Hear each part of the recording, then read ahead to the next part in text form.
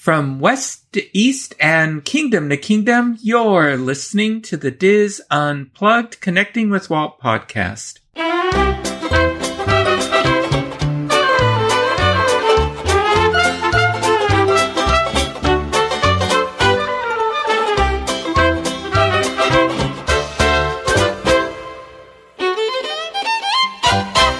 Connecting with Walt is brought to you by Dreams Unlimited Travel, experts at helping you plan the perfect Disney vacation. Visit them on the web at dreamsunlimitedtravel.com. Hey there, hi there, ho there, and welcome to episode 196 of the Diz Unplugged, Connecting with Walt podcast. I am your host and Diz historian Michael Bowling, and I am joined by my co-host, executive producer, and good friend Craig Williams. Craig, how are you today? I'm doing great, Michael. How are you? I'm doing well, thank you. I'm just thinking about our conversation, our pre-production meeting, and all that. And I'm just amazed you're not in a full body cast. But otherwise, I'm glad you're doing well. Yeah, thank you. But as we've mentioned in a couple of our other episodes, we are pre-recording to take you backstage. We're pre-recording because of travel in September with special occasions coming up and all that. And so for me, I'm doing well because for the first time in a couple of weeks, I was able to take my afternoon walk because our air quality's been so bad due to the fires that are not terribly far from here. So that was nice. But then during my walk, the wind shifted and now our air quality's bad again. So wonderful. Yeah, unfortunately. I could see the wind coming. It was like in Mary Poppins where, it just suddenly I just saw it come up through the trees and just come right at me and all that. It was really, you know how you could see it from a distance coming? Yeah. And all that. It was very interesting experience. And our town went on mandatory 20% water rationing this week. Which is how I'm trying to figure out how to save water because I don't use a lot anyway. So, anyway. Yeah, that's the hard part when you're already self-conscious about how much water you're using so you can keep your water bill down. What do you start doing? Yeah. You say, you know what? I don't need to wash my clothes this week. Next week will be fine. Yeah, well, I do already laundry every 2 weeks. But now what I'm doing is it's the military showers where you turn on the water, then you turn it off, soap up, turn it on, rinse off.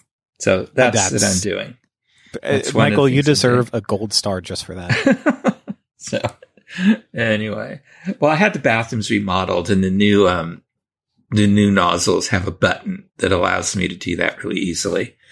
So anyway, I'm looking forward to all my trips out to Walt Disney World because the air will be a lot easier to breathe and I can take a shower every day because I'm also not, I'm now skipping days showering and all that too. So. Yeah. Oh, that's the best part of vacation is you don't have to pay any of those utilities. So air conditioner gets cranked all the way down, as cold as it can possibly get. And then you take the longest, hottest showers possible. I am doing that. I'm so looking forward to doing that. And then I'm washing all my clothes because I'll be in a DVC villa before I'm coming home. So anyway. Oh, well. But I'm looking forward to my time out at Walt Disney World. So, well, several times a year, we invite members of our Connecting with Walt family to become a part of the show by submitting questions for me and Craig to answer. Now, in our last episode, we answered several of your questions about Disney theme parks and resorts. And in this episode, we'll answer more questions about Walt Disney's family, the Walt Disney Company, Imagineering, Disney films, and more. So, Craig, I think in our last episode, I chose the question to take us out of the gate. So this week it is your turn to start us off. Okay. I am going to start with probably not a simple one, but relatively simple as far as it all goes. But Matthew asked, who among the extended Disney family works at the company. I believe he means currently, but I could be saying that. So I guess, yeah, are there any extended Disney family members currently working for the Walt Disney Company? No, none at all. After Roy E. Disney passed, there was a rumor going around for a little while that supposedly one of the nieces or nephews of Roy Disney was going to take a role on the board. It was the person was never named, but that rolled around for a little while. But and supposedly that was part of the agreement when he retired, was the rumor that someone else was going to step up, but nobody has. Now there are some Disney family members that are very vocal in how they feel the company is running, but no, nobody has. There's nobody in the Disney family any longer with an active role in the company. Yeah. Who knows? Probably someone out there is a distant cousin and they happen to work somewhere in the company or at one of the parks, but yeah, maybe third cousin twice removed, however all that works. Yeah. Now, of course, Walt and Lillian's family are very active in the Walt Disney Family Foundation. Some of their children and grandchildren, but that's as far as it goes, just carrying on Walt and Roy's legacy. But otherwise, that's about it. Oh, my turn. Let's see. I'm just trying to. The rest of those in that category, you'll probably ask me at some point. No. So I have a lot of stuff to ask you. Yeah. Actually, with this whole back half of it, there's a lot of questions that required the touch of the historian on it. But I mean, that's the whole point of this anyway. So yeah, there's a lot of fun ones though for both of us. I'm skipping down to the Imagineering category, and we'll move back and forth between categories. Yeah. But Amelia asked, she has in all caps, Fantasy Imagineering. So it says Disney has come, and I'm terrible at these kinds of questions. Craig, you're much better at these. Disney has come to you two and asked you each to select an IP that is underrepresented in the parks and design an attraction around that IP. Which IP do you select? What is the attraction like? This is where I get bad. And in which park does it appear? So Craig, what about you? Yeah, that's a tough question because, it feels like also IP in the parks comes in waves, and sometimes the waves take a long time to travel, and other times we're being hit with a tidal wave right now. Yeah, and that's that's kind of it is the direction of the company, but even with the IPs they're throwing at us now, it feels like a lot of them are just the same over and over and over again. And, I'm really excited as of the time that this is, right before this is, sorry, I'm getting stuck in the timeline of when we're recording this versus when it's released.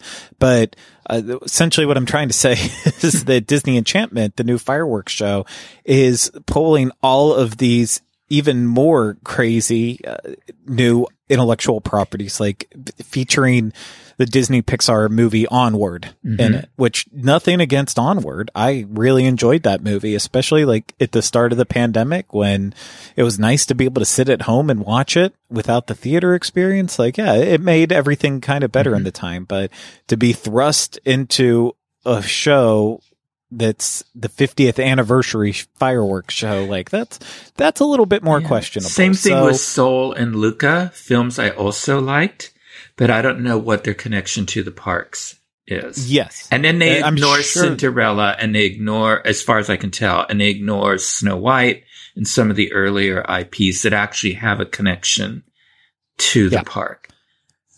Exactly. So, without skirting too much further with this, the point that I was trying to make with it is that it feels like right now the thrust of intellectual properties is finally getting these newer movies that have just come out, trying to get them in the parks, even if it's as part of a show, or meet and greets, whatever, try to get them in just a little bit faster than they did previously. But, for me, I like the weirder intellectual properties that Disney has that just don't really get a lot of love. And I'm going to reuse one of my answers that I've said before on other armchair Imagineering shows that we've done. But I think it's a dang shame that Walt Disney World or Disneyland has never done anything with the National Treasure series. And granted, there's only 2 movies, and a third one is in our future. There should be more.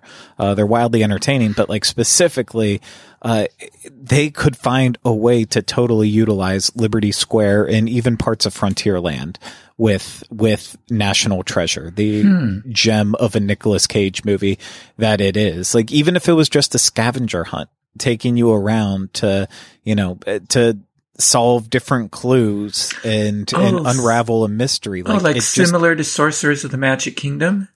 Yeah, similar to that. That I could get into. Yeah. As long as it's not Fozzie Bear leading us around. No, if Fozzie popped up somewhere along the way it would not be authentic to the movie, but either of the movies, maybe in the third one, who knows? But I just feel like that's in terms of what, like at Walt Disney World and Magic Kingdom, of what they have there. I can't think of a more perfect intellectual property to be plopped in that space, and in a way like a scavenger hunt or a game. I know that's not everyone's favorite thing to do in parks. I get that, but sometimes you find that IP that just would really work. And we're now 15 years, I think, since the last movie came out. So it doesn't hold that high gusto of Moana or another recent Disney hit, but I still love it. And if we're talking about animated movies, I would love to see a Robin Hood dark ride somewhere in Fantasyland, especially in part of the like right around Filler Magic and Small World, where there's still a little bit more of the medieval Fantasyland tent style to that area. Like why not have Robin Hood? That would fit in there too. I don't know where you'd put it, but what would that look like though? Because we have to be transported to a place. That's always one of the things, a world or something. So would you see it more of a recreation of the film, or sort of another adventure with the same characters, or what? I would see it as a recreation. Not very unsimilar to I'm killing myself with these double negatives here. I could see it very similar to how the Little Mermaid dark ride attraction is, where that starts off with Scuttle, that it bookends with Scuttle saying, "I'm going to tell you the tale." Like with Robin Hood, you have Alan of Dale. Mm-hmm.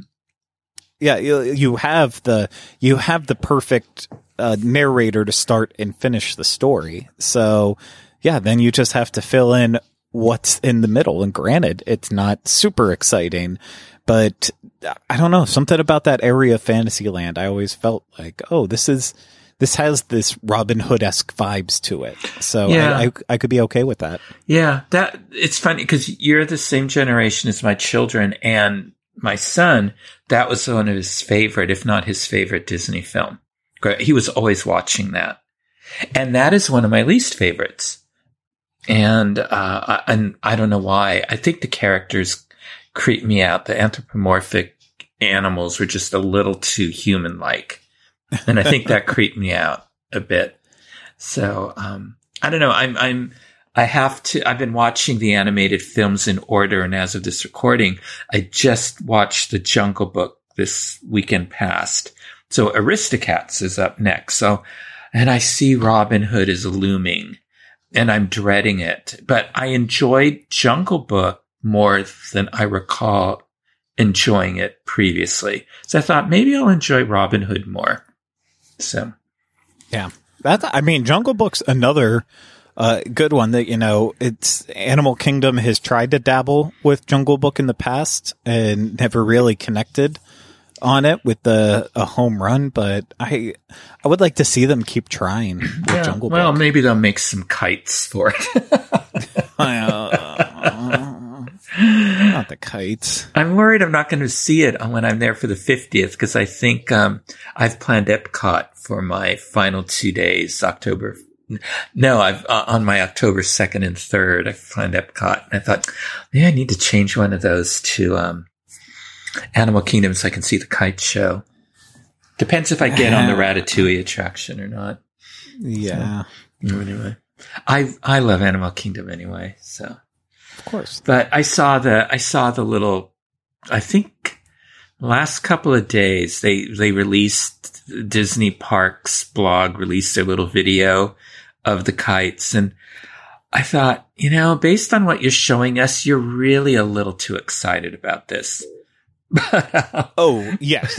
No, they are literally setting themselves up for disappointment, and I hope I'm eating my words. Me too. Later on with this, I want it to work. I want them to find something that works in that beautiful amphitheater they created. So, it's too bad they can't find something at night to keep, people in the park. But anyway, yeah. But that's another question somebody can send in the next time we do this. But for me, what I would like, and they said they were going to do this, although I didn't like their idea. Due to its historical significance, I would like, because of what it meant for the parks, because this film was so financially successful, I would like to see an attraction on Mary Poppins. And I would be okay if they even did a mashup of the original film, the Superior film, with Mary Poppins Returns, which a film that I enjoyed it. I wasn't as down on it as other people were. And maybe even bring in the Broadway show, the Broadway version, some elements of that. How instead of the chalk drawings, they had which they more accurately from the books, they had the statues in the park come to life. And that is a chapter in the book, in one of the books. I would like to see something like that rather than a carousel, because we have enough carousel-like attractions around the world. So I would like to see an audio animatronic with maybe projections for some of the effects too. Attraction that does justice to all the versions of this film. Because if this film flopped, we would, maybe audio animatronics, the funds wouldn't have been there to develop them as quickly as Walt and his Imagineers were able to do. And, so I would really like to see that. And yeah, I think I would want it to be, and you know what? Maybe even it takes, some elements that didn't make it into the script that they had wanted for the books. And maybe, and maybe they'll throw in a couple of surprises from the books for us in this, and some of the vignettes that they show, and have us travel from, Cherry Tree Lane through a Mary Poppins adventure.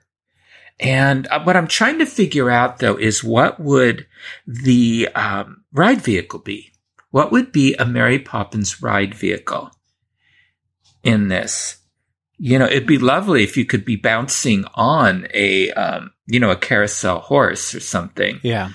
But it could also, I'm trying to think of the bowl from the new Mary Poppins Returns. Like, you could always do like bowl shaped cars or something. Oh, they had the carriage. Remember? They did have the carriage. When they went into the bowl. Yeah. That could be one. And I need to rewatch that. it's actually, I think it's underrated. I really do. And it's too bad that they had to make Michael Banks out to be such a loser. But that seems to be a trend sometimes with male characters in films. But they also needed a crisis of some sort for Mary to, resolve. And so that's fine. But it could be something like that, where you go in a carriage, but make it a trackless attraction so that as you go through these different adventures from the films, maybe the Broadway show, maybe one from the book that's a surprise, or two that we do, it can be a little different every time because you're moving in out, like Ratatouille. Yeah. Or the Pooh's Honey Hunt in Tokyo, so that it's slightly different. Maybe there's or even like Mystic Manor, where over in Hong Kong, where it sort of depends which vehicle you're in, depends on what position. They even have a couple of times where you're in a different area of a room so that you see something different than some of the other vehicles do because they're in a different area of the room. It could be something like that. So you see a slightly different angle of the adventure, or you see just something just totally different that's going on, even though you're in the same space. So they could do a lot because there's so much in these Mary Poppins films and the book and the Broadway show.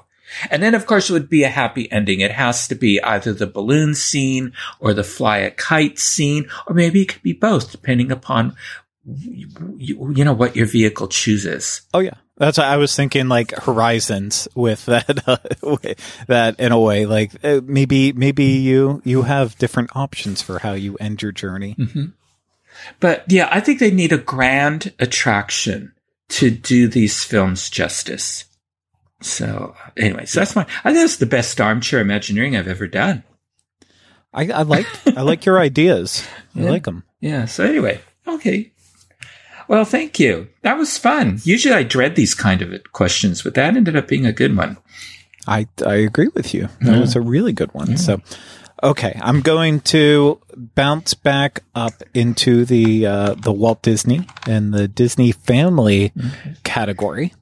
Okay. And I am going to choose this question from Lori, saying, if Walt had not been so tenacious in pursuing his animation dreams, what was his plan B for a career? It seems like anything he would have done, he would have given 110% to, so maybe he would have been revolutionary in some other field. Well, Lori, that's a great question because, the funny thing is, it's almost like animation was his plan B. Well, he wanted to be an artist, and then he sort of fell into, a cartoonist. He wanted to be that, and he did that for a while. Then he got into animation, but he felt there was no future in it. So when his animation studio went, bankrupt in Kansas City, he, headed out to, we all know the story with, $40 in a dream in his suitcase. He went out to, Hollywood. It wasn't to become an animator. It was, although he did bring his reel of the unfinished, Alice comedy with him, it was to become a director. And because he felt there was no future in animation. It had all been done. And so that it was maybe sort of like, sort of winding down. And so he went out there and he stalked the studios, because then it was a little easier to get on the back lot. And Walt also sort of talked his way into it. And he would watch how the films were being made and learned from that and really tried to talk his way into getting hired on to work on the films. And he couldn't get anywhere. And then that's when he fell back into animation. And then when he got into live action, again, out of necessity, because of the war. And we get into this a little later on when we have an interview with Dave Bossert. Dave Bossert's returning, to the show to talk about the book that we had him on to talk about a while back about Claude Coates. And we get a little into this where, he got into live action mainly because, I'm sorry. We do talk about it there. We're going to talk about someone from the Walt Disney Family Museum about Walt Disney Studios in World War II. And because of World War II, Walt had a lot of funds tied up in England, and England, in order for their economic recovery, said, money in England has to be spent in England. So Walt, that's how Walt got into live action. In England, they made Treasure Island and, and those films, and, all those British films that we know of, Robin Hood and a number of others that he made. But that put the director's bug into him again. And so, and his fascination with live action. And he sort of lost his interest in animation for a bit. He wasn't as involved in that, got involved in live action until his idea for Disneyland started to sprout. And then that's where his focus came. So it's funny how Walt just had all these different ideas. He had lots of plans for what he wanted to do, and he just kept moving forward. And then, as we know, he got into urban planning. And that's when, the environmental prototype community of tomorrow started to become his focus in the latter part of his life. And so Walt had many plans and and had he lived, wouldn't surprise me if he was successful in urban planning too, since he was successful in everything else. Completely agree. Yeah. It's it feels almost an insult to be like, yeah, Walt did animation. That was his career. It's just so much more complex than that. Oh, absolutely. A man who had his hand in so many things, and not being afraid to push, things to the side when it wasn't the right time to work on something else too. That's bold leadership that he was usually very lucky with. Yeah, he knew when to shelve something, when to resurrect it, when to just leave it alone forever. So that's how you always hear when you hear stories of like the Beauty and the Beast. And then you hear, well, they were working on that in 1938 or whenever it was. But Walt felt they couldn't get a handle on the story. And so they dropped it. Well, they picked it up and dropped it a few times. But Walt wasn't happy with the story. And remember, what Walt wanted to be remembered for wasn't that he wanted to be remembered as an animator or a studio mogul. He wanted to be remembered as a storyteller. Above everything else, that's how he wanted to be remembered. I feel like there's, for the people out there who understand storytelling in not just movies and books and such, but also like through the theme parks as well. I think everyone would remember him as a storyteller in that way if you understand how the story is told in different mediums. Absolutely. Absolutely. And that's the important thing to remember. He did use various mediums to tell his story. So, Okay, very good. All right. Let's see what else. I'm going to skip down, because this is one you'll like. I'm going to skip down to the films, Disney Plus, and Walt Disney Studios category. And this is from Spencer.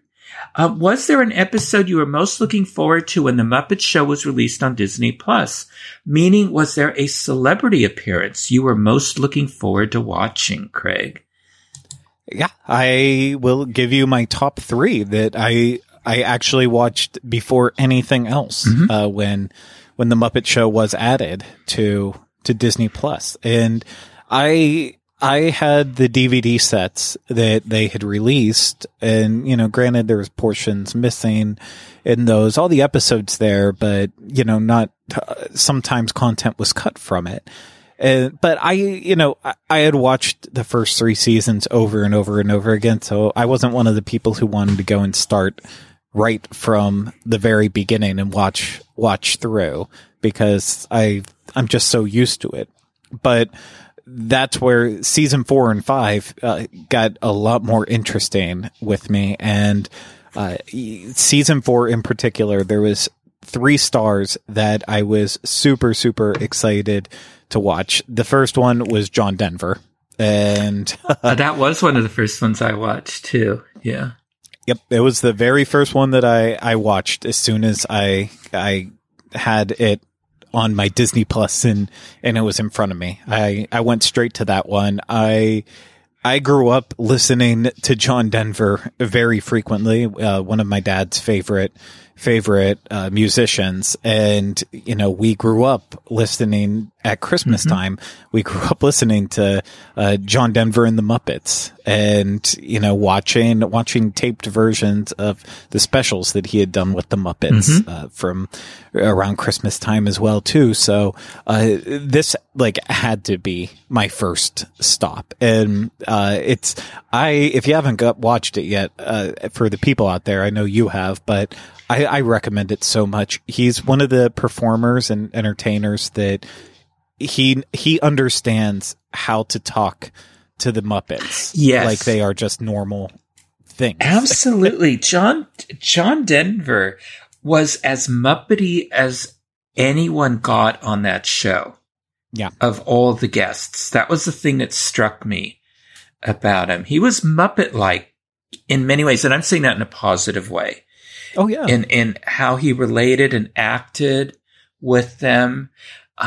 Because you can tell, I felt with some of the performers, when I watched them when I was young, and then when, and as I've been rewatching the show off and on, some of the performers seemed annoyed.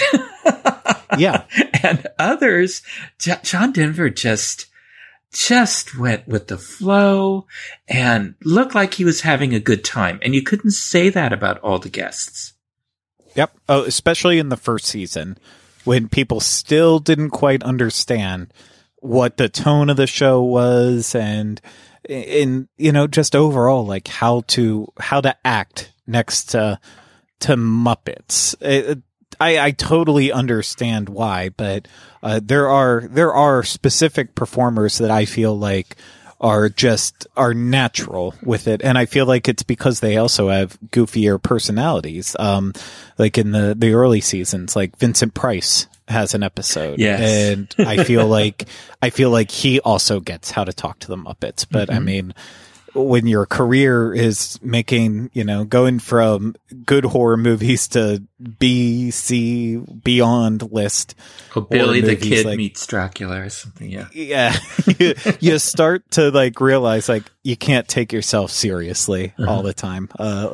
Life's too short for that. So, John Denver was my number one. And then my number two, also the same one in season 4. I was really excited to see the Star Wars episode because that's one that I had seen clips of, but never the full episode. And I don't think I have to explain any more about me and Star Wars. We already know all of that. So, it would just be repeating information at that time. And then, technically I'm going to cop out. My tie for 3 and 4, was, Andy Williams and Roger Moore.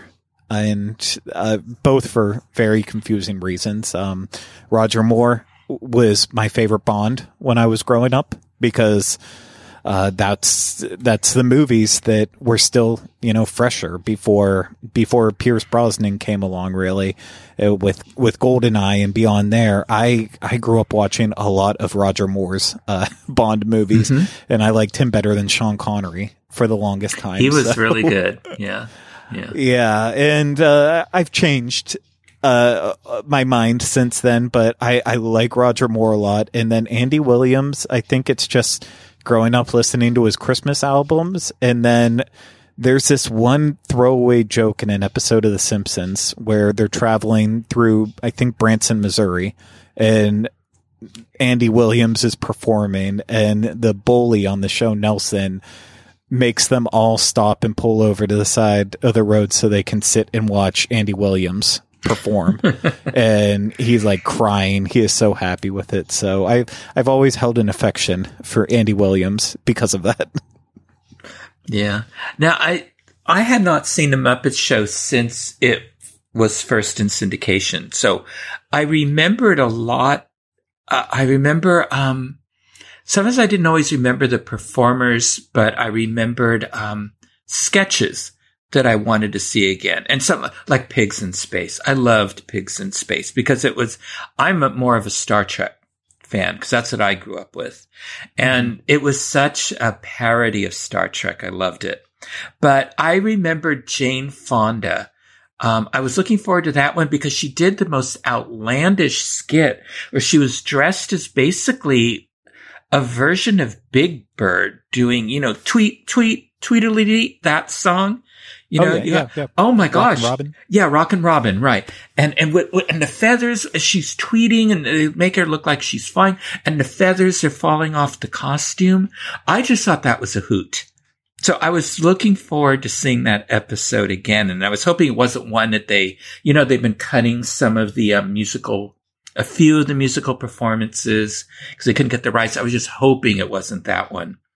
And then Wally Bogue, of course, from Disneyland's Golden Horseshoe Revue, because because I just love him as a performer. But also that was the one where it looked like even like the Muppets didn't know what to do with him because he was just as outlandish as they were. Mm-hmm. Mm-hmm. And I remember that show because of course I'd seen him in person like dozens and dozens of times at the Golden Horseshoe. And so, I really was looking forward to that one too. So those are probably mine. And then just little skits here and there. Like I remembered I wanted to see the Joel Grey one because I remember that just seemed weird to me. Just because, didn't they do something from Cabaret or something in it? I thought that was a little bizarre when I first saw it. And then I did rewatch it. Yeah, I'll tell you what though. I had seen that episode obviously before but I had never seen Cabaret, so it never clicked. But then during the pandemic, right towards the start of it, I started going through like classic movies that I hadn't seen before. And so we watched Cabaret, and then it made a lot more sense why he was a guest host with it. Like it's like, oh, okay, that's all clicking now. I knew of Cabaret, but I had not seen it when I initially saw that. And I thought, what an odd, of all the things he's done over his career up to that point, and he was pretty early on in his career.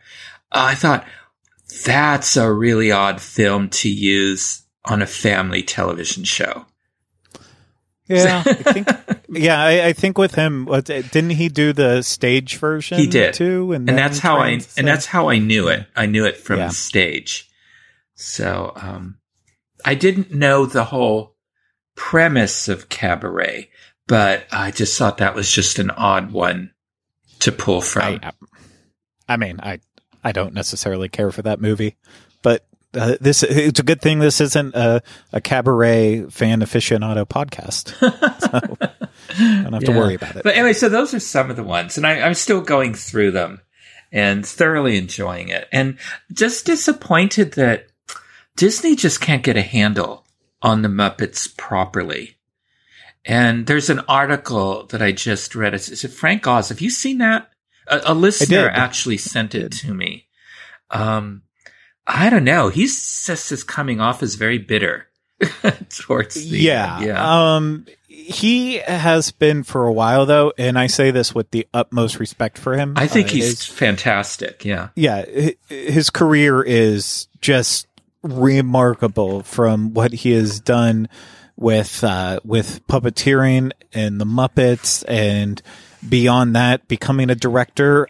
He is just a genius, and there is no way around that at all. But he for a while on Twitter, he was very active with anyone who had questions, and he'd constantly be answering questions from his fans. And I remember seeing where a lot of responses started going from being like positive and let me teach you and I can talk about this in more depth to then like more bitter answers. And I don't know if that's just like he's reaching that age where, he's doesn't just want to relive past memories, but then he does and comes off sounding bitter that he's not still being invited to that club to help out too. I don't know what's going on. Blaming Michael Eisner for the death of Jim Henson, that's pretty intense. There's anger. There's anger there. Yeah. Yeah.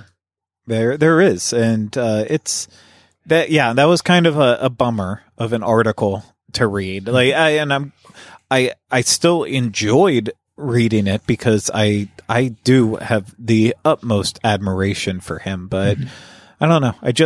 I wish it would all be on better terms. Yeah. And with the Muppets falling under Imagineering right now, I just wish that, the Imagineers are at least playing around with them, trying to find something that fits. But then once you move it to something like Imagineering, is that putting it one step further away from the people who are the performers or past performers like Frank Oz from having access to those characters and what actually gives them a soul instead of just making them another product and another IP. And so I worry about that, but I have high hopes for the Haunted Mansion special. Me too. For Halloween. I'm looking forward to that. I'm hoping it's a good fit for them. Because, it's like Muppet Treasure Island and Muppet Christmas Carol. I'm hoping it's something like that. So I agree. I just want them to find something that works. It feels like they were on to something with Muppets Now. Like that feels like they're going in a better direction. But we've talked about it on the show before too. I loved the ABC Muppet so show did I. that was out for a while. So I haven't really had a problem with how they've been handled in the projects they're being given. It's just they're not being utilized enough, and that's more my problem. And they also have to find an audience too. Yep. Yeah. Yep. They can put out great shows, but if people aren't watching them. Exactly. And like, I do feel that the ABC show would be a hit if it would have came out today, versus when it came out. When it came out years and years ago, it was still a little too close to The Office, and binging wasn't really it wasn't really all there yet in terms of how you consumed content. So if it would have been released today, I think it would have been a little bit more of a different story to it. But, then something like Muppets Now is a lot more kid oriented too. So that's where you start getting messy. Like, you need to find that balance where it's always matching that same tone. Which one do you want to do though? Do you want it to be more kid friendly? Do you want it to be more adult friendly? But it's got to be consistent. You can't go from adult and then the next thing they do is very kid heavy, because then you're just going to be like, okay, all the adults who just got invested in this, yeah, you don't care anymore now because it's too kiddish. Was Muppets Now when they were streaming and it was Scooter with his phone? Yes. I couldn't get into that one. I tried. I really tried. I just couldn't get into it. So, I liked it mostly for the Swedish chef segments. Oh, the cooking competition. Yeah, like I really enjoyed those. But Swedish Chef is in my top 3 characters, so that makes sense. And then another one of my top 3 is Beaker, and so I loved all the science experiments with Beaker and Bunsen Honeydew. So there was parts of the show I liked, but like the whole Miss Piggy premise that they set up with, I think Taye Diggs was a part of it. Like those parts were always just excruciating to get through. Yeah, Just, should I fast forward? Should I just get past it because it's that bad? But oh well, Muppets. Okay, it's your turn. It is my turn, and this one's a little bit of a testy, I don't want to say testy subject. It's a subject that we've brought up before, always get a lot of questions of, but we felt like it was time to address it again. And so let's just jump into it. The question came from Caitlin saying, I've been doing extensive research about Walt and I am loving this journey. Thank you for all the information. I have a question about how a rumor got started regarding Walt. Every time I bring up my research about Walt Disney to someone new, almost always their follow-up comment is, well, he hated Jews, right? Which is not true. He made propaganda films to fight World War II, as well as he had Jewish people on his staff, such as the Sherman brothers, and we know how much he trusted them and cared for them. So do you know how this rumor got started? I'm just curious. Thank you for all you do. This is my all-time favorite podcast. And Caitlin, you're part of our all-time favorite listeners. Yes, thank you. Yes, this question comes up every time we do a Q&A. And so, the belief that Walt Disney was anti-Semitic is so widespread. It's been addressed in pop culture. It has been spoofed so many times on Family Guy. It's like, it's all the time. It's been spoofed. And then, of course, the infamous comments made by Meryl Streep. Was it the Academy Awards in 2014? Sort of fueled it again. But, and as you mentioned, Caitlin, this has been widely disputed by those who work closely with them. Like you said, the Sherman brothers and Marty Sklar, who are Jewish, Floyd Norman, Bob Gurr also have disputed this. And in Walt Disney, The Triumph of the American Imagination, a biography written about Walt, and the author Neil Gabler states that of the Jews who worked at Disney, it was hard to find any who thought Walt was an anti-Semite. Now, that said, the organization he was a founding member of, the Motion Picture Alliance, allegedly had many privately anti-Semitic members. And Walt ultimately quit this organization. But so while there's no proof that Walt himself was anti-Semitic, some argue that he was complicit based on the fact that he was a founding member of the Motion Picture Alliance, and members of that were anti-Semitic. So he was complicit based on the company he kept. That's how it got started. There was also a book that I have listed for another question that came up. If I can find it. There was a book, Walt Disney, Hollywood's Dark Prince by Mark Elliott, that was responsible for a lot of the negativity that came out with Walt. It's a book I never, ever recommend. Actually, I don't recommend a Neil Gabler book, but that one by Mark Elliott is a vicious book, and he promotes that as well. So that's where it all got started. And like I said, you will find nobody that it's who said it's true. I mean, Walt was very compassionate towards the people. He was hard to work for, but he was very compassionate. There's even a story, and I don't even remember where I read this, where, during the early years of the studio, 30s and 40s and all that, if you were homosexual, it was against the law, to gay bars and all that. Well, somebody that worked for Walt was arrested for homosexuality. I don't recall the details of it. I'm assuming he was in the wrong place at the wrong time. So he was in jail for a couple of days. Of course, this got to Roy, that got to Walt, and he came back to work. And Walt just, when it got back to Walt that he had been arrested for this, Walt said, "Is he okay? Is he able to work? Is he doing okay?" And, Walt told he was fine. And Walt said, "Okay, good." And that was it. So Walt was not a horrible person. Walt was very sort of forward thinking for a man of his era. So, which we try to bring out as we share stories about Walt. And we'll tell stories about Walt that are, sometimes not always flattering, especially his language and stuff like that, just to show, even Walt said, we've quoted him several times that, there's the Walt Disney that is on screen, and then there's the Disney that drinks and curses and smokes. And Walt was very careful about the image he portrayed. But overall, he was very forward-thinking and very open-minded for a man that grew up in the early part of the 20th century. So there's that. Yes.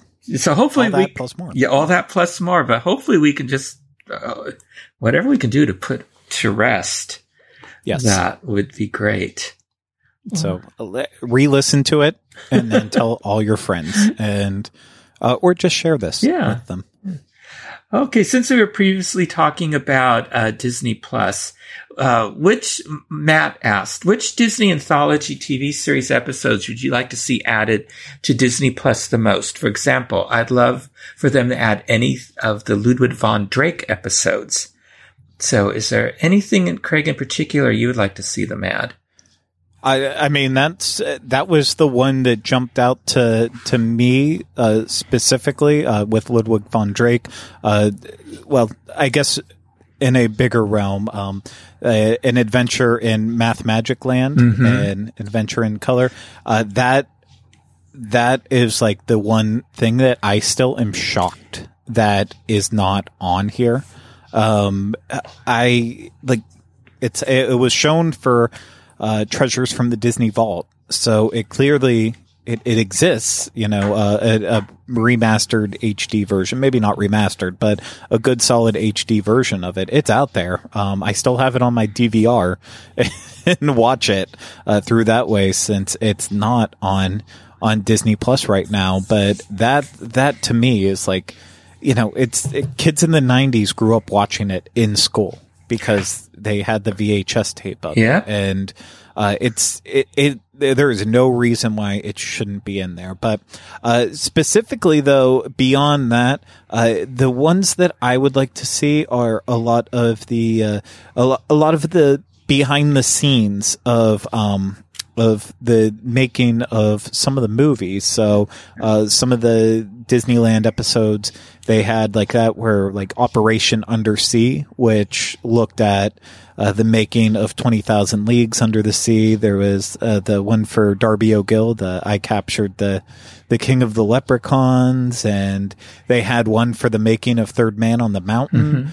And I believe pretty much like if there was a Disneyland episode attached to any of the classic movies that you could like purchase through iTunes, then you would also get a copy of the Disneyland episode as well. I might be wrong about that, but again, I know there's HD versions of them out there, and they were shown on Treasures from the Disney Vault. Some of them were, not all of them, but I know these are out there and they're waiting, and like it's the best special feature to have with some of these movies. Like you can watch the Disneyland episode on them right after you finish watching the movie, and it fully completes the entire picture. So I'd really like to see those added. Yeah, and I would like to see the ones that, some of them, like, the Davy Crockett ones, they've all been put together as films. I'd like for them to release the episodes as they were introduced by Walt. And see how were they first viewed in the 50s? The same thing with Zorro. I'd like them to see them how they were first introduced. Well, Zorro was its own standalone one. But there's another one, Dr. Sin, alias the Scarecrow. Terrific series that was on the anthology series. I'd like to see that. And that came out on the Disney Treasures, but it's just so much fun to see them introduced by Walt. He does his little historic introductions, and all that, and even when some of the classic films came out on the anthology series, they would have Walt preface them with a little historic introduction, like they did for when they split up Mr. Toad and Adventure, and Ichabod and the Headless Horseman. Walt did an introduction for Ichabod Crane and the Headless Horseman. And so, it would be nice to put all of that, for us to see that. Yep. And all that. So I would like that. And then I would like to see, the Disney Family album. It wasn't on the anthology series. It was a Disney Channel series. I would love for them to work out all the issues they have with estates and put that back on Disney Plus. Yeah, that'd be nice. It's on YouTube. Somebody, I guess, recorded them all, and they have them on YouTube, so you can watch them. But it would be nice to see them remastered. So, okay. Back to you, Craig. Okay, that was a good question. I'm going to jump into the books category, since you kind of mentioned books a little bit in the in the last question I asked you, but this one comes from Owen that says, hello, I've read Walt Disney, An American Original, Mark Davis in his own words, and Ride of a Lifetime recently, but I'm super interested in any good book recommendations you may have. Are there any that cover specifically Michael Eisner's time or deep dives into all the parks? Thanks. There's not many books that go into deep dives of all the parks. I'll get into that. But everybody should have Walt Disney, An American Original by Bob Thomas. It's the only biography on Walt where an author had, an author was able to speak to the Disney family. And, no other biographer was able to do that. And it's not biased. It tells full stories and all that. It was only updated once, and I think I've mentioned this on an earlier show. It was after Sharon Disney Lund passed away. It was then added in that she was adopted. It was the wish of Walt and Lillian that not be in the book until after Sharon passed, because they really kept that a secret. They did not want her treated any differently than Diane was treated. So, yes, there are some books about the Michael Eisner's time. First of all, if you want to read an excellent book, now these might not all be available anymore, but you should be able to get them used. If you want to learn about how did Michael Eisner come to be a part of the Walt Disney Company, a must-read is Storming the Magic Kingdom, Wall Street, the Raiders, and the Battle for Disney by John Taylor. It tells the story of what happened when the Disney Company got into trouble in the 70s and 80s that led to the resignation of Ron Miller and the rise of Michael Eisner in the company. It is absolutely fascinating, this story. And then there's Disney War by James B. Stewart, which is the battle that sort of leads to the downfall of Michael Eisner. In there, the internal strife in there by James B. Stewart, Disney War. Excellent. Another excellent book. Someday I'm going to have to write an article for the Diz on books I recommend. Of course, it would be a series of articles. Then if you want a couple of books on the parks and the Walt Disney Imagineering, a Behind the Dreams look at making the magic real by the Imagineers. Really good book on just the creation of the parks, what goes into it, and all of that. So it's a really good overview of planning the parks, designing the parks, constructing the parks and the attractions and things like that. And then probably the best and one of the hardest to find books these days, Designing Disney by John Hench. The detail he goes into, you will never look at the parks again the same way. And first of all, the artwork that's in there, but the detail and the thought and the planning that John Hench describes that went into the parks, and it goes into the parks today, you won't be able to walk down Main Street the same way again. You certainly won't run down it to get to your Fast Pass or whatever, Lightning Lane or whatever it's going to be.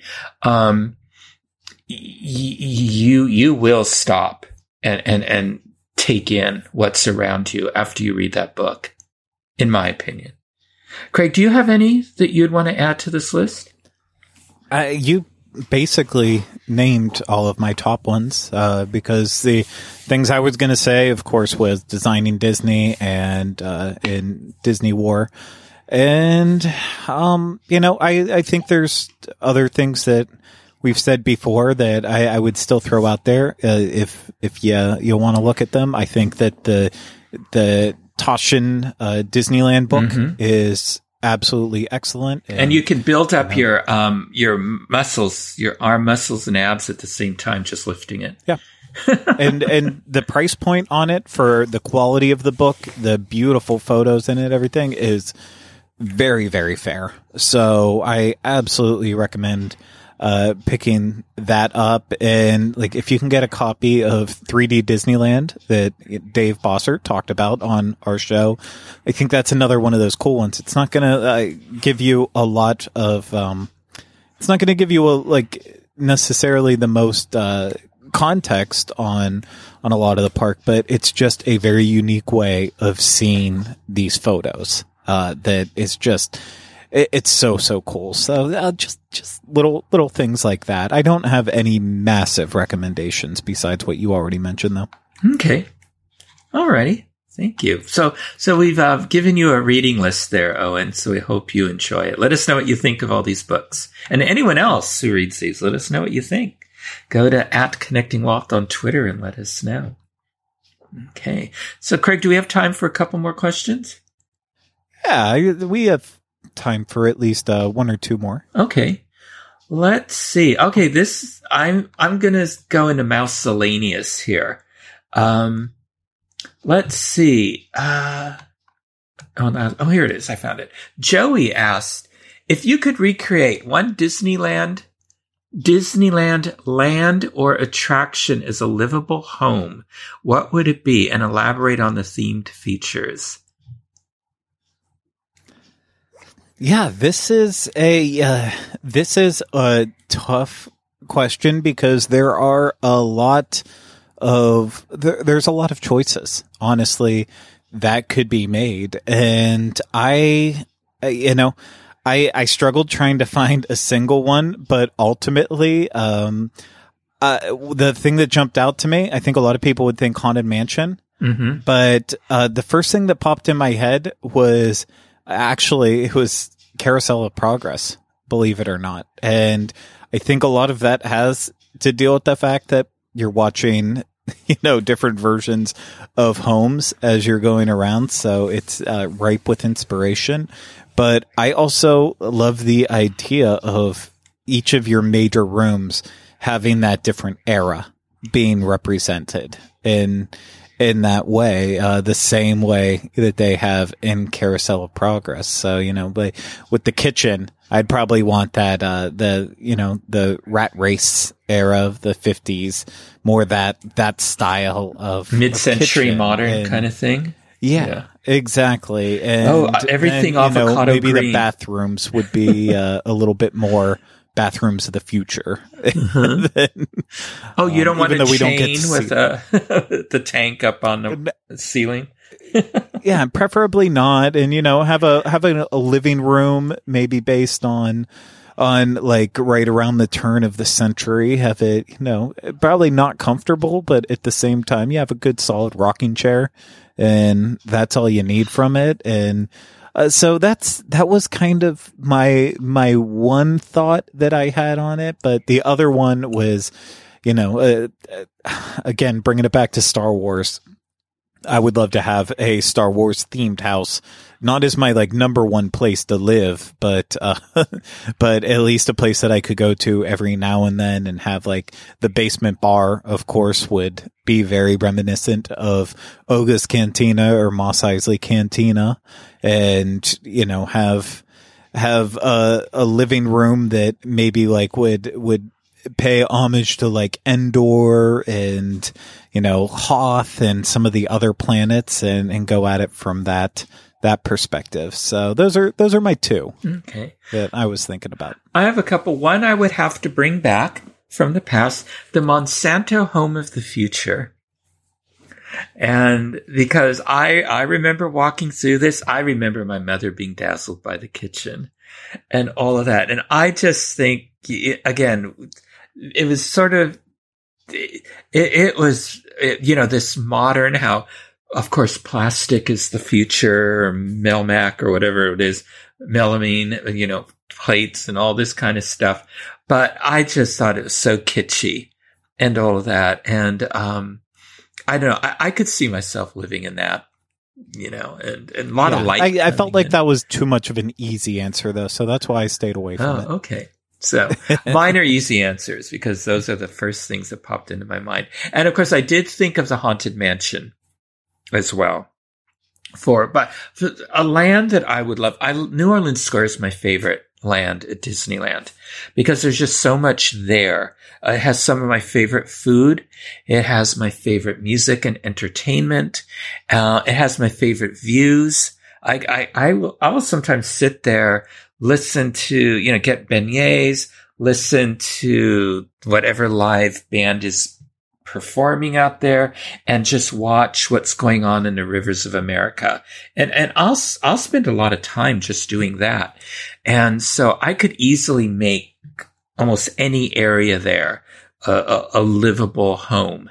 There's, because supposedly they designed it where it looks like there are apartments or flats up above. And that's why they have the French balconies there. And if you look on the French balconies, it gives you hints of who's living there based on what's on those balconies. And that's a fun little detail that if you're strolling around New Orleans Square, look up and try to guess who lives in those apartments, based on you'll see a painter there. And, in one, you'll hear, when you go around the back, you'll hear a voodoo queen chanting.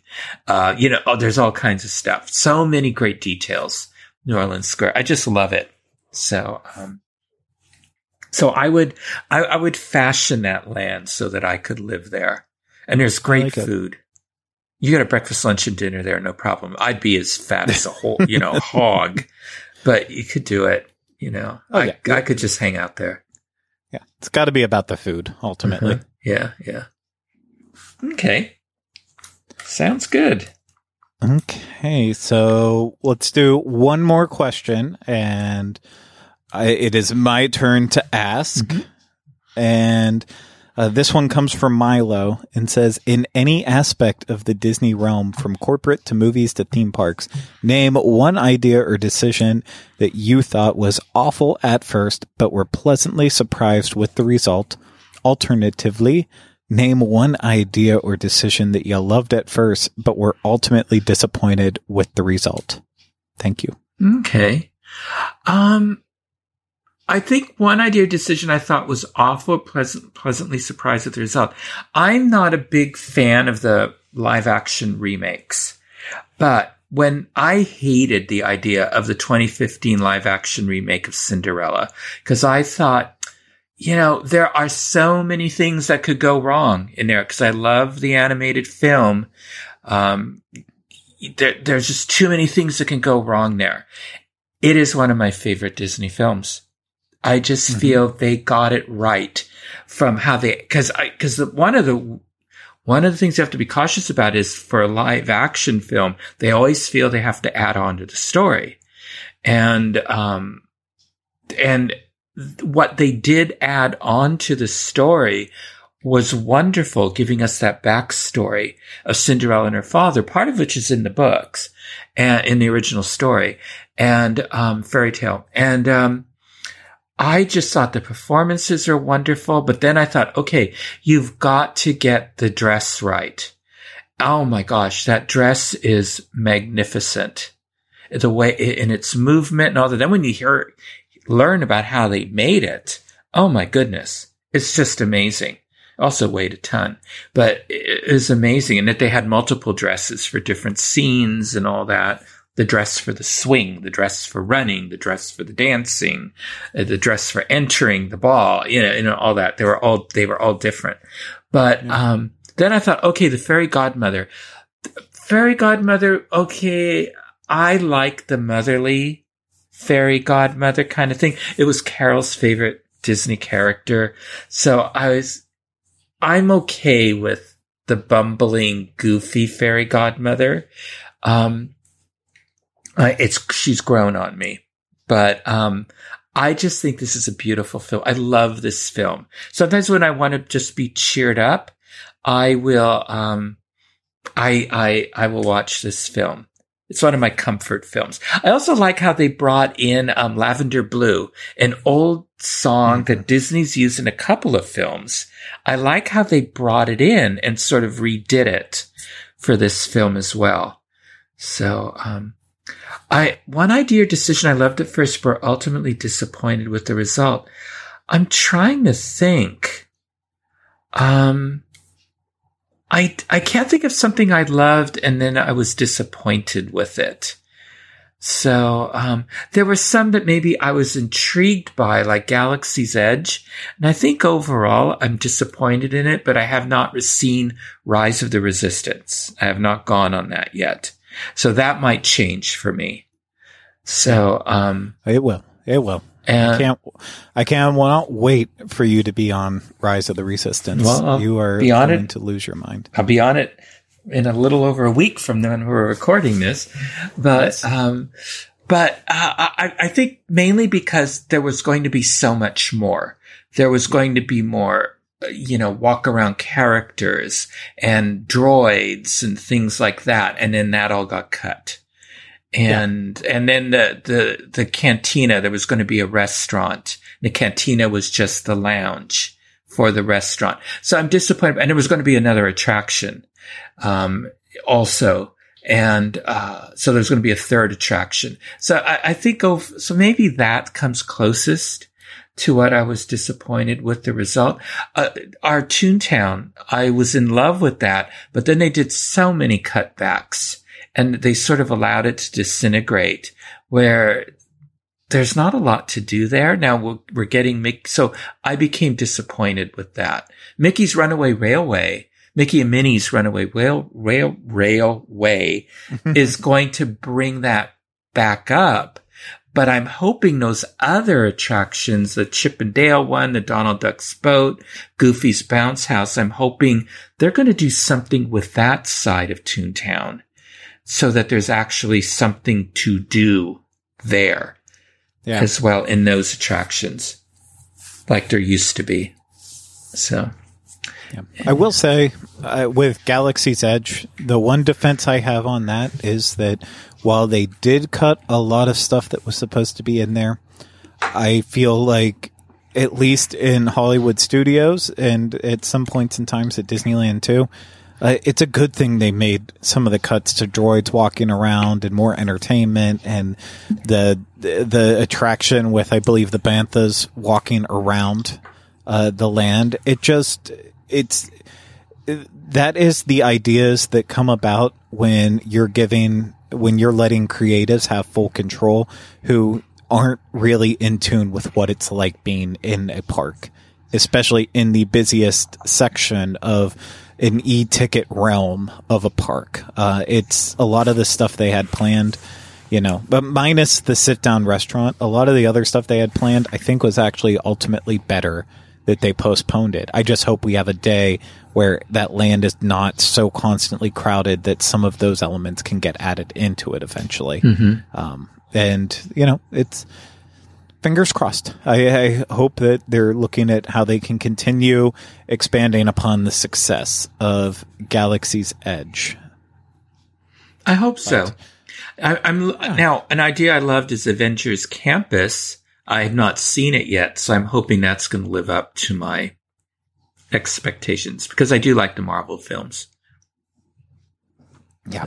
Well, that's actually funny. You bring up the Avengers, because when I thought about this question and in terms of movies or theme parks, one idea or decision that I thought was awful at first, but pleasantly surprised with the result, it was with an Avengers style. And I know that it's, based on comics, so it's not like an original creation with Marvel, but I left the theater for Infinity War so disappointed. And I remember everyone I was with saw it out in California on opening night at Downtown Disney with a lot of the team, and everyone was like losing their minds over it. And I was just like, I don't know. I didn't connect to it at all. The fact that half the people just disintegrate away, just like something about it did not sit well with me. I did not care for it. And I was like, yep, I don't even care about Endgame now.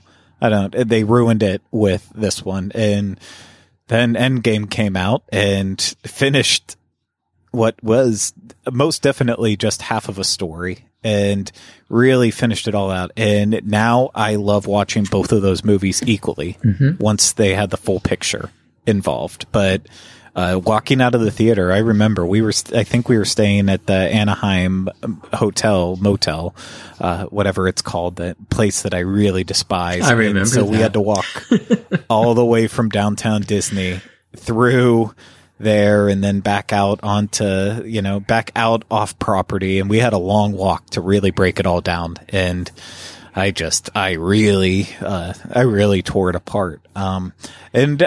Also, I was very, very leading up to the debut of Pandora, the world of Avatar. I was very harsh in my statements towards it because I have never really enjoyed the movie Avatar. I remember seeing it and saying, this is literally just a gimmick movie for 3D, and there is nothing about it that is original that I really care about. And I don't like most of the characters, just didn't really enjoy it at all. And yeah, I ate my words when it came to the day that I finally got to go inside Pandora and realize, okay, they knocked it out of the park with this. I have to agree with you. I was really down, and I've since rewatched Avatar, and it's still not one of my favorite films. And I don't know if we're ever going to see the sequels, the rate they're being worked on. But but I was pleasantly surprised. It's not my favorite area of Animal Kingdom, and I still can't quite figure out why it's there. But I enjoy the attractions. I love the food. That is one of my favorite dining locations in Animal Kingdom.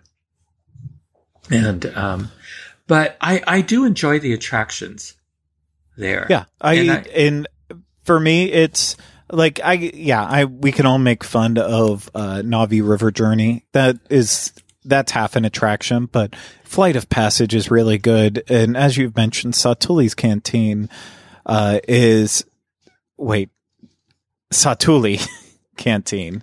I really had a moment there where I was like, wait a minute, am I mixing up stuff with Galaxy's Edge and Pandora for a second? But the quick service in Pandora just fantastic. Even the little snack treat where you get the pineapple lumpia and some of the beers and margaritas, like that is solid too. And while the design aesthetics of the land I'm not thrilled about overall in a lot of places, I love the sound design of the entire area. Yes, I do. I get lost in there. I don't know why. It's not that big of a land, but somehow I want to go out a different entrance and always end up back in the same spot again. And so I don't know why that is, especially at night. But I don't know if they've changed it since then because I couldn't see the signs in the dark. And no, there's still some winding areas of it that can be a little bit confusing when it's dark and it's not super bright out. So I totally get what you're saying with it. But in terms of ideas or decisions that I loved at first, but ultimately disappointed with the results, this might not be a super popular one, but I think for a lot of people, I don't like ultimately what Disney did with Pirates of the Caribbean in terms of the movie franchise. I love Curse of the Black Pearl so much. Mm-hmm. I will never forget seeing it on its opening night at the AMC theaters in Disney Springs in the big theater and just having no expectations for it. Just saying, we're at Walt Disney World and there's this Pirates of the Caribbean movie that was kind of off our radar, but yeah, we might as well go see it. And then, fell in love with it like the rest of the world did. And even as much as I love Curse of the Black Pearl, I think Dead Man's Chest is actually still my favorite of the movies. I feel like they just took it to the next level, and it's a little bit darker and the score's a little bit better and the characters are already established. So it's that same familiar feeling as when you watch Empire Strikes Back after getting acquainted with the characters in Star Wars. It's able to just pick up a little bit faster. And I sat through at World's End and And the next two movies that followed saying, hey, yeah, you know what? That wasn't that bad. And, at this point though, I think At World's End is completely unwatchable. And I hate that I love Dead Man's Chest so much because the two movies need to work together to finish that story. And, so in my world, I leave it off as Johnny Depp's nowhere to be found. He just got eaten and he's not coming back, because the next movie is so terrible. And then I don't even remember the name of the fourth one with Penelope Cruz and whoever else is in it. Which is the one where it opens up with them hanging children. I want to say that's the fifth one. Dead that Men just Tell No turned Tales. me off completely. And I took my children to see it. Oh, my God. I don't remember. I don't even remember which one it was with it all, but there were 5 of those films? Oh, my goodness. Yeah, 5 now. And 4, I've literally only watched. 4, I've only watched twice, I think. Once in theaters and then once on Blu-ray, once I bought it at home. And then the 5th one, Dead Men Tell No Tales, like they got close to the original feel of it, and it's definitely more enjoyable than 3 and 4, but still didn't retain the magic for me. And now they're gonna go back to Pirates of the Caribbean, but with a new character instead of Johnny Depp and maybe Jack they'll Sparrow. Swap out now that there'll be a new audio animatronic in there. Yeah. They'll swap them out. But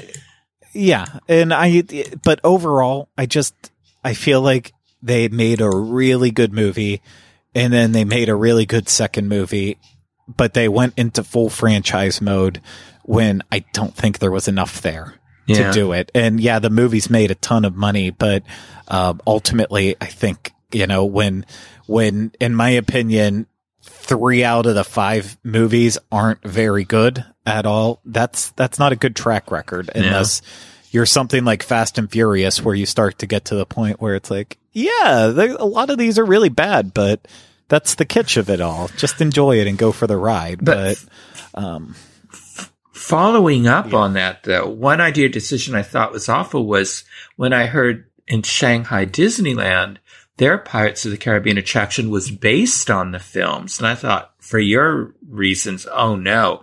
Then I went on that attraction many times. It's incredible. Yeah. So there they did it right. So good. I will see it one day. Yes. One day. I know. Before China takes over the parks and throws us out. So, anyway.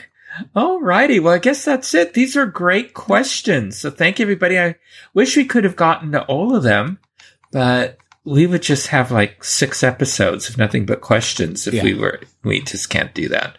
So. Yeah, there was still a lot of good ones left in here. So if we didn't answer your question this time around, wait for the next round of Q&A and resubmit it if we didn't get to it. Chances are it's just because we only have so much time for these. Yeah, there weren't any bad ones in here. So anyway, but now it's time for me to ask Craig some questions for this week in Disney history.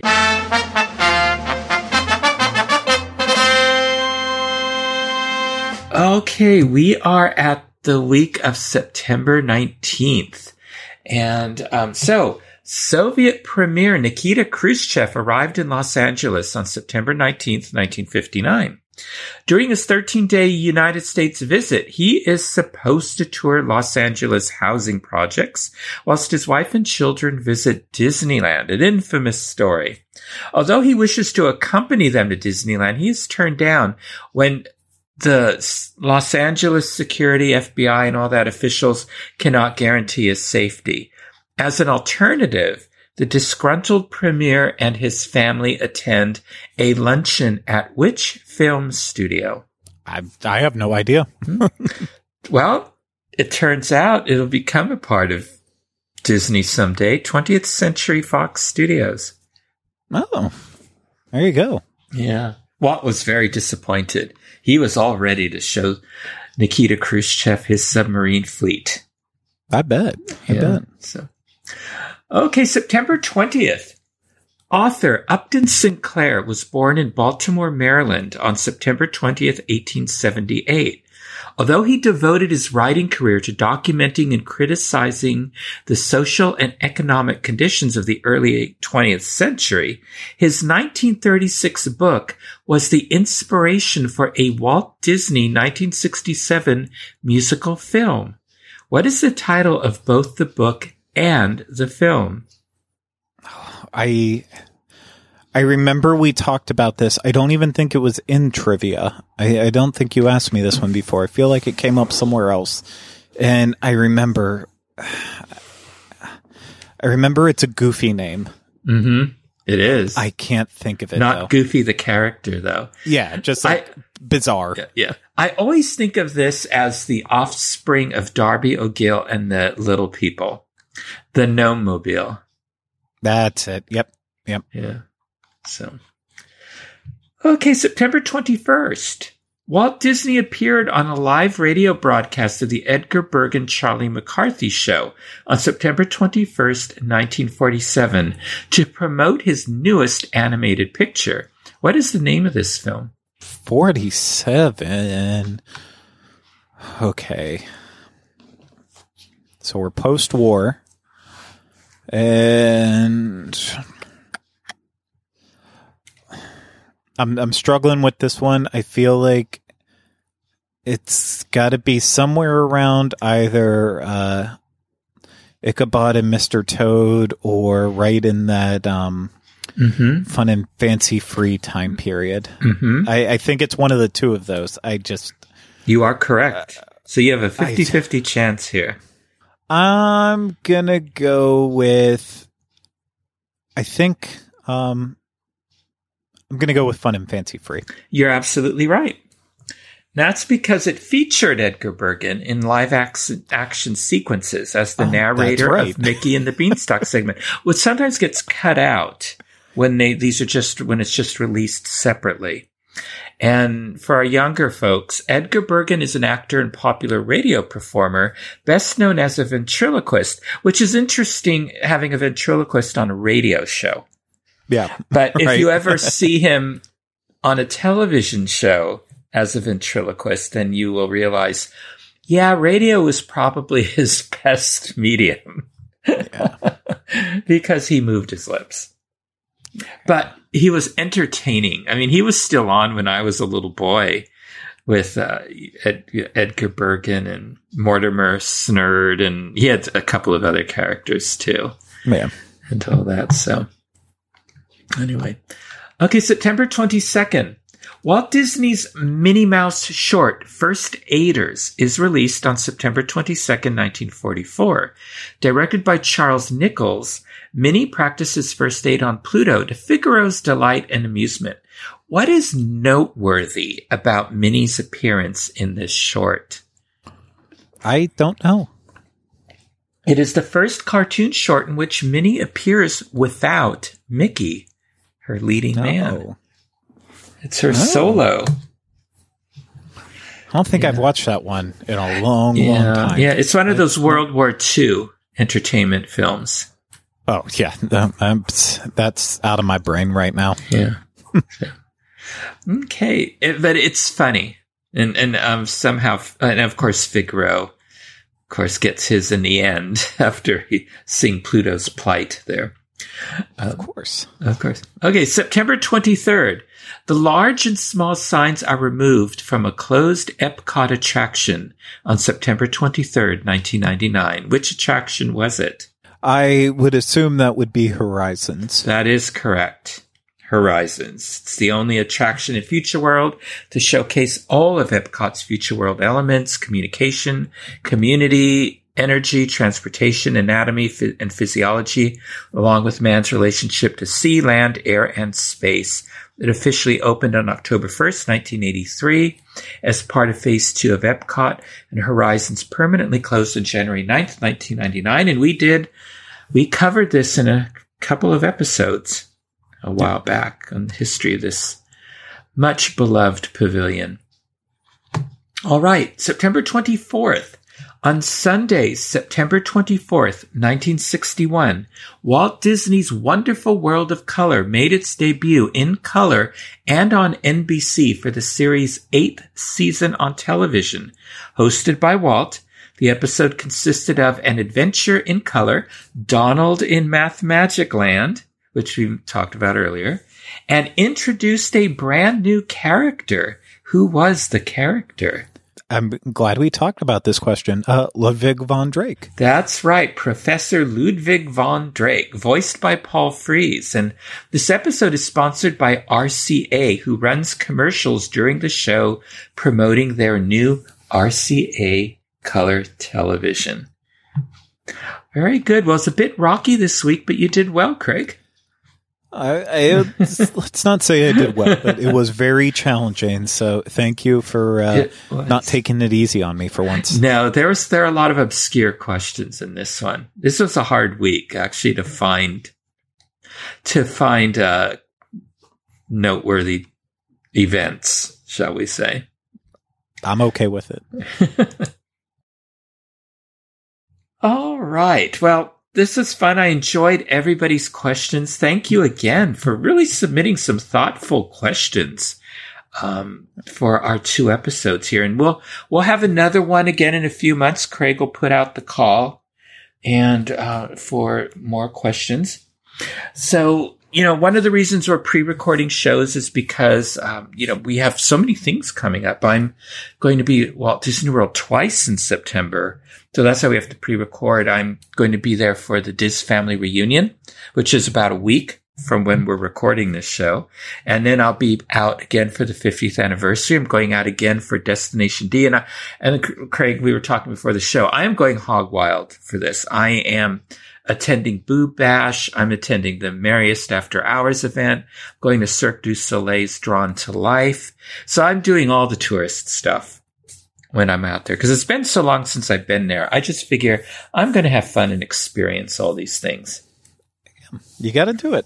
You got to do it when you're traveling in from out of town. They force your hand to do it, and I'm sure you are going to have the time of your life. I hope so. So I hope that I'll see some of our listeners out there, some of our Connecting with Walt family. I know some are already going to be out there because you've told me, you sent me messages and all that, and so I hope you'll come up and say hello. And, and all that. And so don't be shy. I always hate it when afterwards people say, "Oh, I saw you, but I didn't want to disturb you." Just please come up and say hello. Wear your Connecting with Walt shirts, because I'll be wearing mine to a lot of these events and all that. Craig, as of the day we're recording, McDonald's announced they are releasing a whole bunch of toys for Walt Disney World's 50th anniversary. Are you going to be going to McDonald's every week and picking up your Happy Meal to get this full collection? My short answer is absolutely not. I tried to, the last time that whole fiasco happened with the Disney toys and McDonald's, luckily I avoided it from the start. And so I wasn't disappointed then when, I walked away with none of the toys from that. And with this one, same thing is going to happen. Would it be cool to have one of Mickey in his little outfit? Probably. That'd be a nice little memento, but I don't need to get involved in that, because then it's going to be about collecting all of the characters. And then once you start getting the majority of the characters, then the next step is, if you already have the majority, you might as well just go for them all. And I don't need that many Happy Meals. I just don't, I'm at that point in my life. I have to start thinking, okay, do I really need these things? And nope. And I am already there. Every time I bring home any object, whether it's even a t-shirt, let alone a piece of plastic or ceramic, I know I have to have a massive justification to my wife why we needed it in the first place. Mm-hmm. And the answer is always inevitably, we didn't need this. Please start thinking about that when you bring stuff home. Well, Carol always said, because, I always see art and something that I love and I want to get it. And Carol says, hey, you got to tell me exactly where you're going to hang it. because, there's not a lot of wall space left. Yeah. And so I thought, okay, that takes care of that. So anyway. Oh, and it was announced today, I heard, or at least I heard it today, a Rocketeer sequel is coming to Disney Plus. And it's going to be called The Return of the Rocketeer. And the storyline is a Tuskegee Airman takes on the mantle of the Rocketeer. And that's all I know about this. But I'm excited because but both you and I are fans of the Rocketeer. Yeah.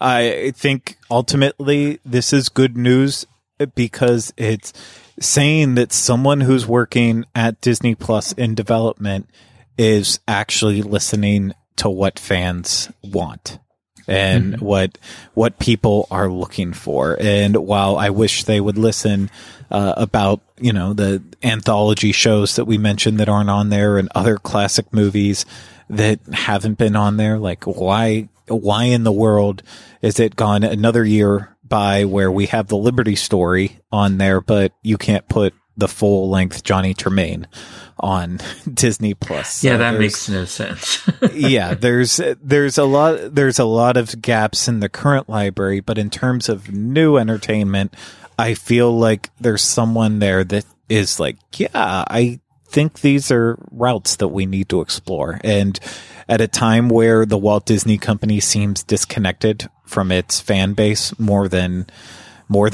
ever really that I've dealt with since I've been really paying attention to this and, had it as part of my job. It's nice to see that there's one part that feels like they're still trying to make their fans happy. Mm-hmm. So I'm happy. I agree. It. Yeah, I am too. I'm really excited. Now we just have to wait for that Newsies sequel. Maybe it can be about like emails or something. What's the next evolution of the newsboy? Yeah. Anyway, all right. Well, no. Then they all start getting into their little scooters and they go to home delivery. Perfect. Yeah. And then eventually it'll be the milkman. Yeah, that's right. Okay, well, Craig, until next time, how can our listeners connect with you? Speaking of email and all that. Oh, well, you can find me on all the shows I'm on the Dis Unplugged podcast network. You can always find me on social media, Facebook, Twitter, Instagram at Teleclaster. And then I am also available via email, craig@wdwinfo.com. What about you, Michael? You can send me messages at michael@wdwinfo.com. Twitter, I'm at mbowling121. Facebook, I'm Michael Bowling - Connecting with Walt. Instagram, Michael Bowling the Diz. And you can connect with me and Craig on Twitter at Connecting Walt. If you would like to listen to more shows on the history of Walt Disney, his studio, his Imagineers, and Disneyland, check out our Disneyland podcast archives for my Disney history episodes on a link Craig includes in our show notes or at disunplug.com and look for past episodes of Connecting with Walt on iTunes, Spotify, Stitcher, Google Play, Pandora, and Amazon podcasts, where you can subscribe to our show and leave some positive reviews and ratings when possible. So thank you for making us a part of your day. And remember, I only hope that we don't lose sight of one thing, that it was all started by a man, Walt Disney, and his brother Roy.